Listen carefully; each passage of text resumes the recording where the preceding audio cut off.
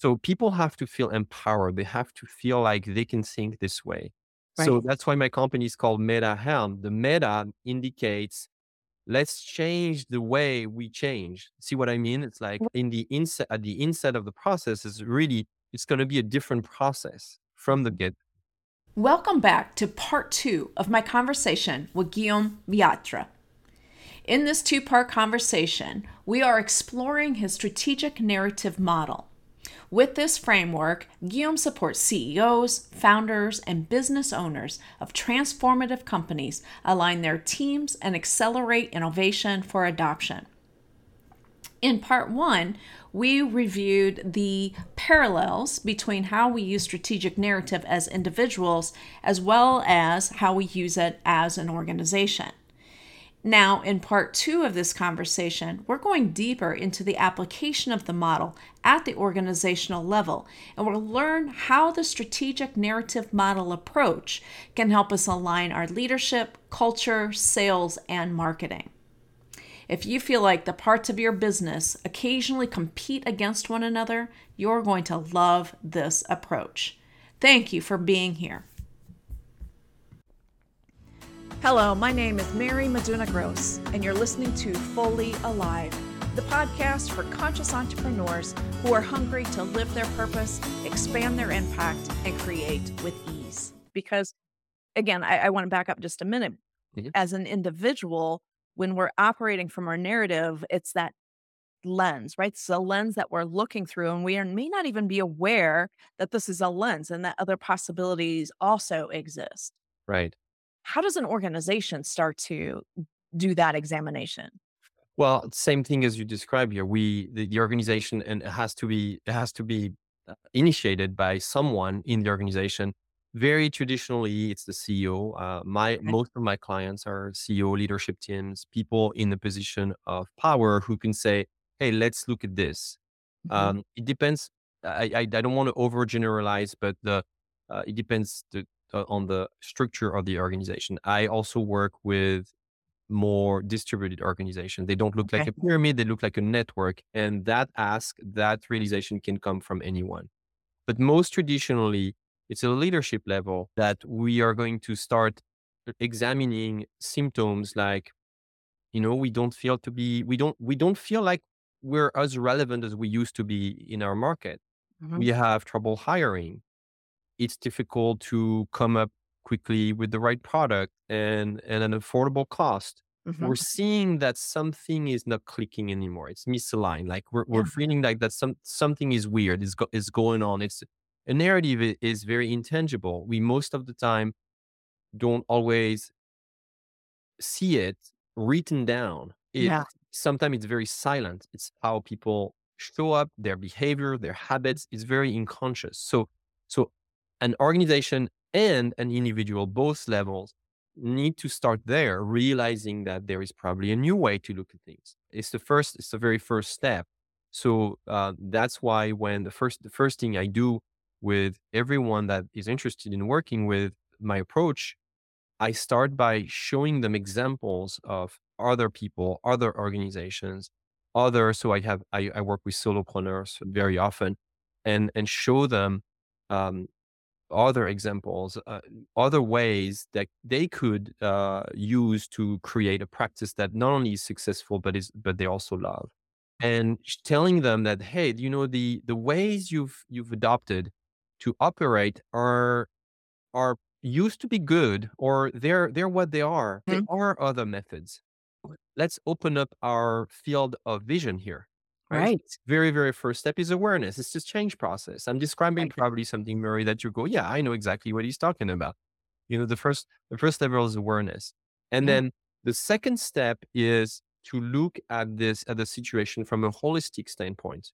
As you said earlier, there are things that are external and things that are internal, collective and individual. So I built a framework that is called the strategic narrative canvas. It's a very simple map. It's a square with divided into four squares where we can now map what we're seeing inside, outside the organization, and at an individual level and at a collective level. And so the reason why I will typically start with the leadership level is because it's not a very traditional way to change how a company operates. So people have to feel empowered. They have to feel like they can think this way. So Right. that's why my company is called Meta Helm. The meta indicates let's change the way we change. See what I mean? It's like Right. Yeah. in the inset at the inset of the process is really it's going to be a different process from the Mhm. get. So you start with that. You start by mapping out what is it that you see inside and outside collectively and outside. And most of the time, people are going to be very good at surfacing problems. Right. Well, we're seeing, this in our customers with our customer service team, say, or I have a client who noticed that uh, their product development team was all motivated and fired up and really working super efficiently, but not really developing the thing that people want. Oh, Right? There's a okay. disconnect. There's a disconnect with their narrative and the Yes. narrative outside.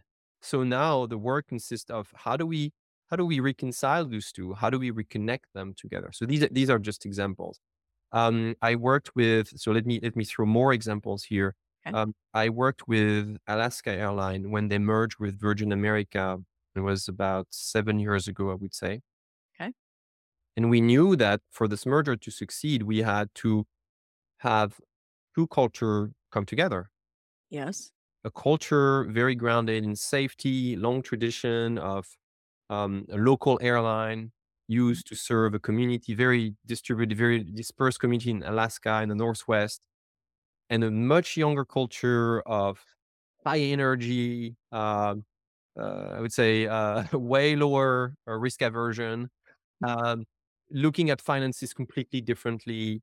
And we brought those two culture in the same room through a series of workshops. Okay. And what we did is that we let both teams of managers and there it was a large number of people, so we did this through different sessions, and we let those and we prepare with them. We let both culture express their stories, like what they had experienced. So for Alaska Airline, it needed a little more time because the company at the time was over, I think, or close to 100 years old, or Oh. something like this. So we literally drew the timeline, which is a 60-foot long timeline on a Oh, really wow. Yeah. really big paper. Imagine a giant flip chart, 16 feet wide and Yeah. 16 feet All wide around the room, right? around the room, and just we went step by step through the triggering events that forged that culture, and we, to the best of our ability, we picked the narrative that was the most coherent for each of the stories, and we let Virgin America's managers do that.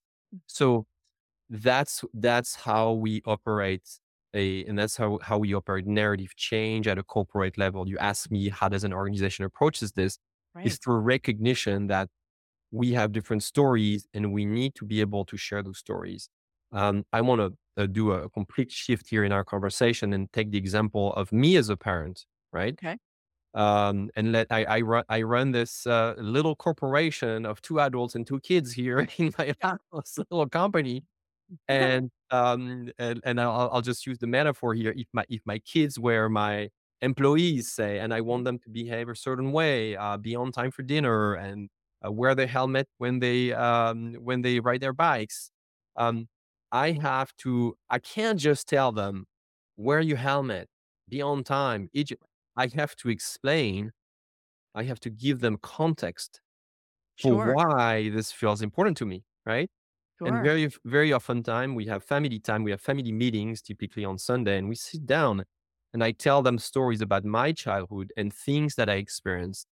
And I tell them as best as I can if there are things that I am against or I am for, if there are things that traumatize me or I was excited about. And I give them as much visibility as possible. So that's how narrative changes, like through sharing our stories and recognizing that we all have a different way to look at those stories. Right. Is that helpful? It is helpful. Um, Give me a minute. There's a lot going through my brain right now. Mhm. Um, One of those questions that's bouncing around here is that we often it's not uncommon to hear about stories and narratives relative to marketing, Right. right? Mhm. Um, but what I'm hearing from you and when I first saw your content, Mhm. that my assumption was, "Oh, this is, marketing and this is how we create the story about what our product and what we can do." Yep, yep. But what I'm listening to you now, there is the marketing may just be one element of how we use the narrative, but narrative to me, the way I'm hearing you describe it now, isn't just about marketing. In fact, it feels more about leadership and culture. And then from leadership and culture, then marketing's going to do its job according to the narrative, and other departments are also going to align with a central narrative. Am I getting this right? You're touching on the number one mistake that I see most entrepreneurs commit is to think that storytelling for business is just a marketing thing.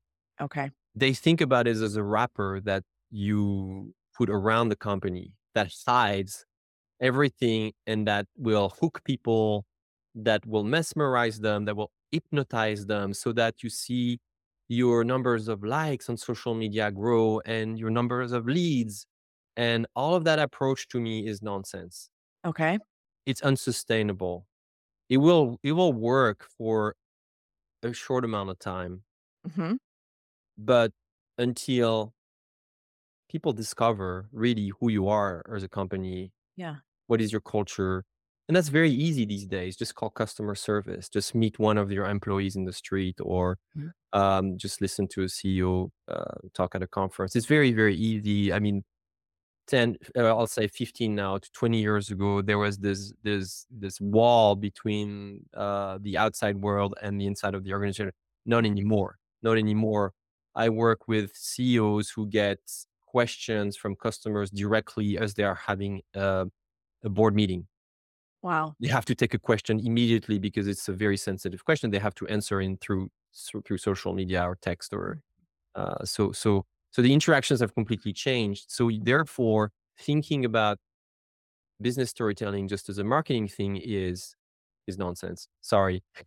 Very No, limited, very that's really limited. why I wanted to bring that up because I think that's Right. really important because we Yeah. could miss the whole boat here if that's Exactly. where our mindset is. Exactly. So now that being said, marketing is a crucial role in that. I'm not discounting the role of marketing. It's very, very important. In fact, I touch on four main disciplines in with my model.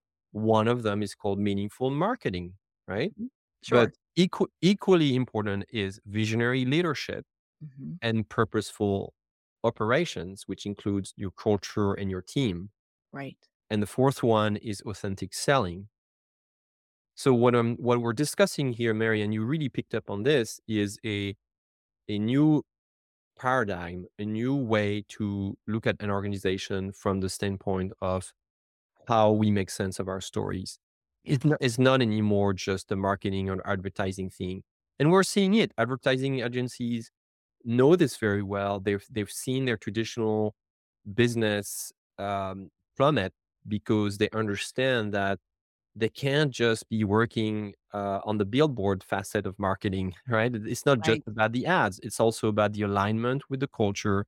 They know that they will have to help organizations um, address questions like diversity and inclusion, like financial responsibility, like sustainability. All of the big topics that society cares about, right, Mhm. is now also in the mix. So we can't just exclude the rest and say, oh yeah, let's just build the facade outside. It's just a website thing.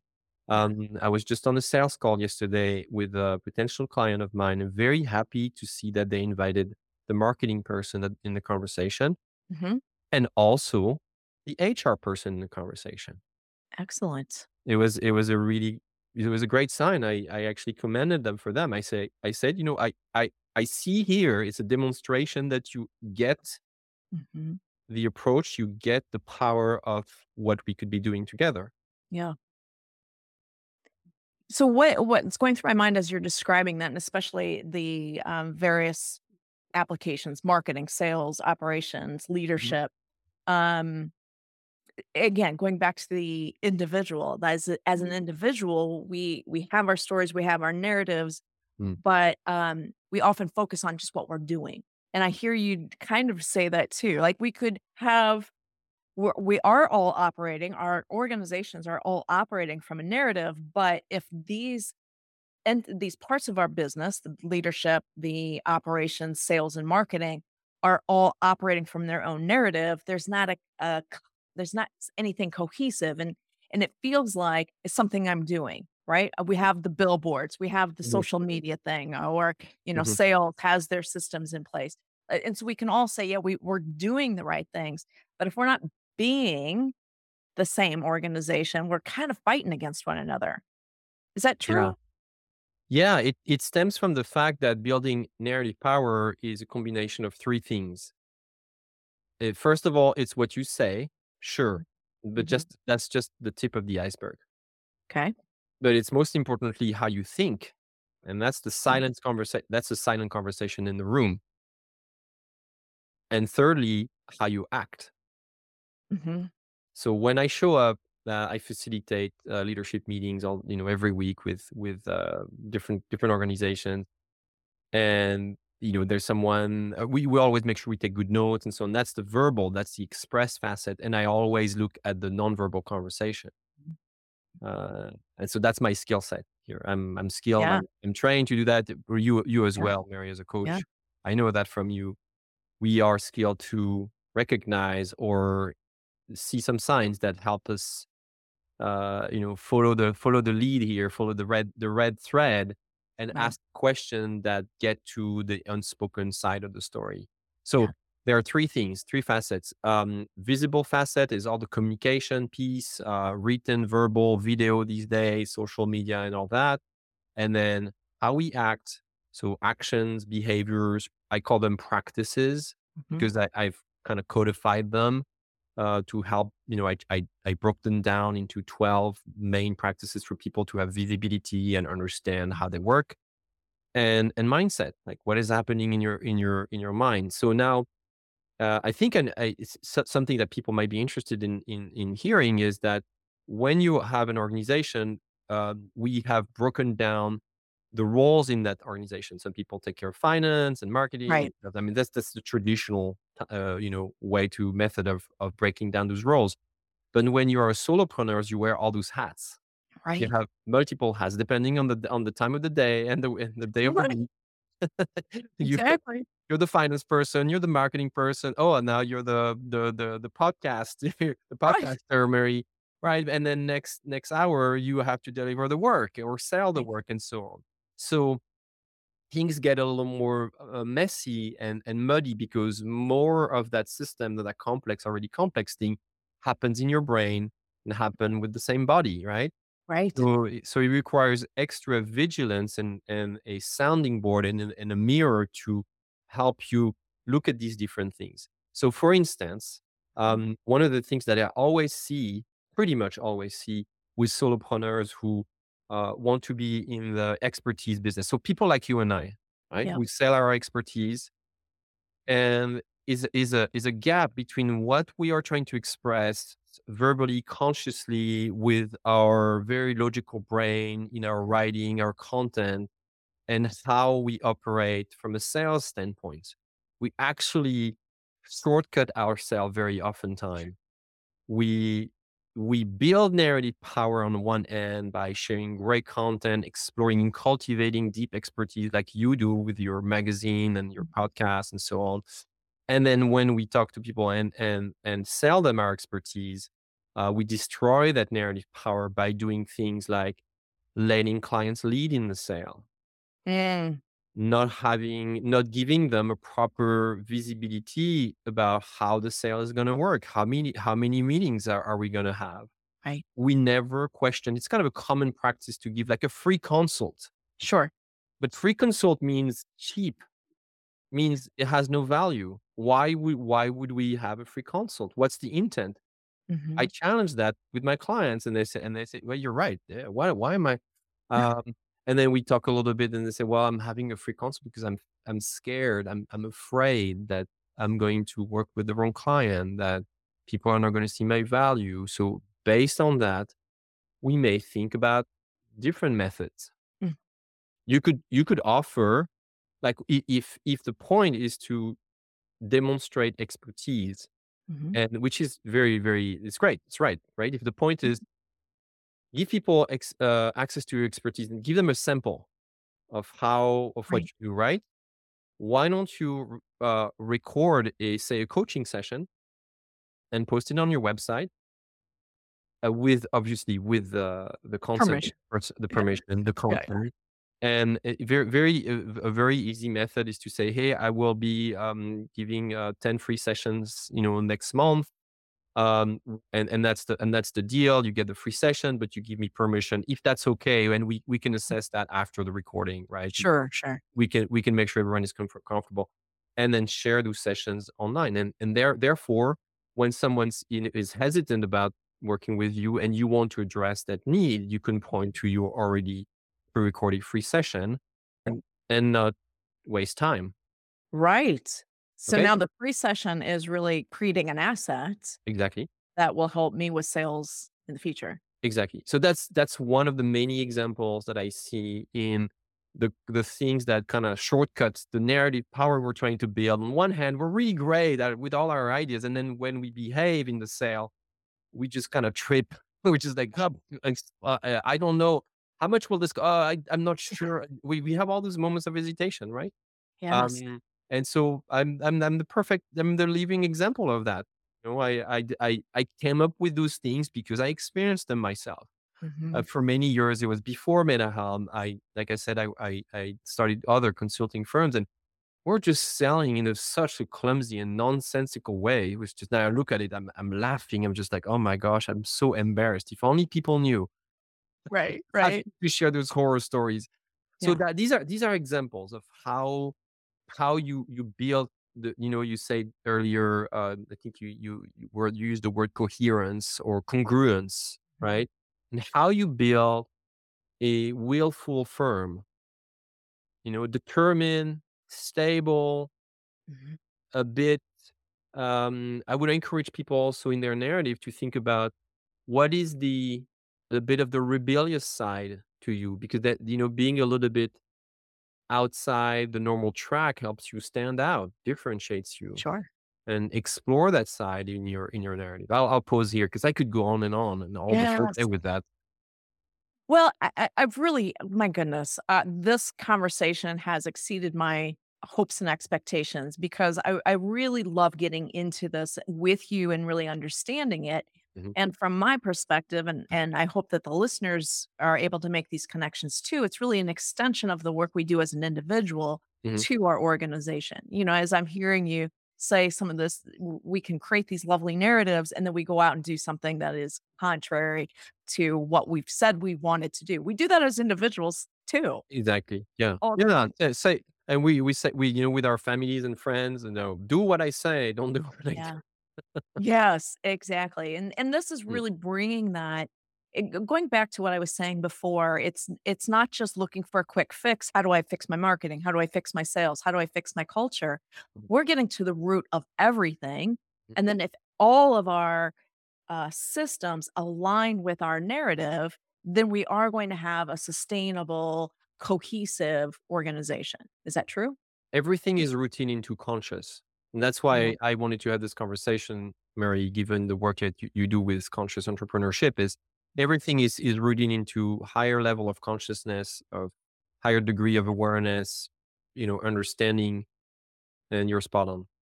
Beautiful. Mhm. Is there anything that I haven't asked that you think I should have asked for our listeners? I have a longer list of questions for you. One other thing, I guess what crossed my mind uh, earlier is, I don't know where to start, Mary. There would be another podcast, Okay. maybe. Maybe we do that. Okay, that sounds good. That sounds good. All right. Thank you again so much for sharing this with us Mhm. today. Where can the listeners learn more about you? Easiest method is to go to my website, metahelm.com, METAHELM.com. And on my website, you'll find a number of resources. You can get my free ebook.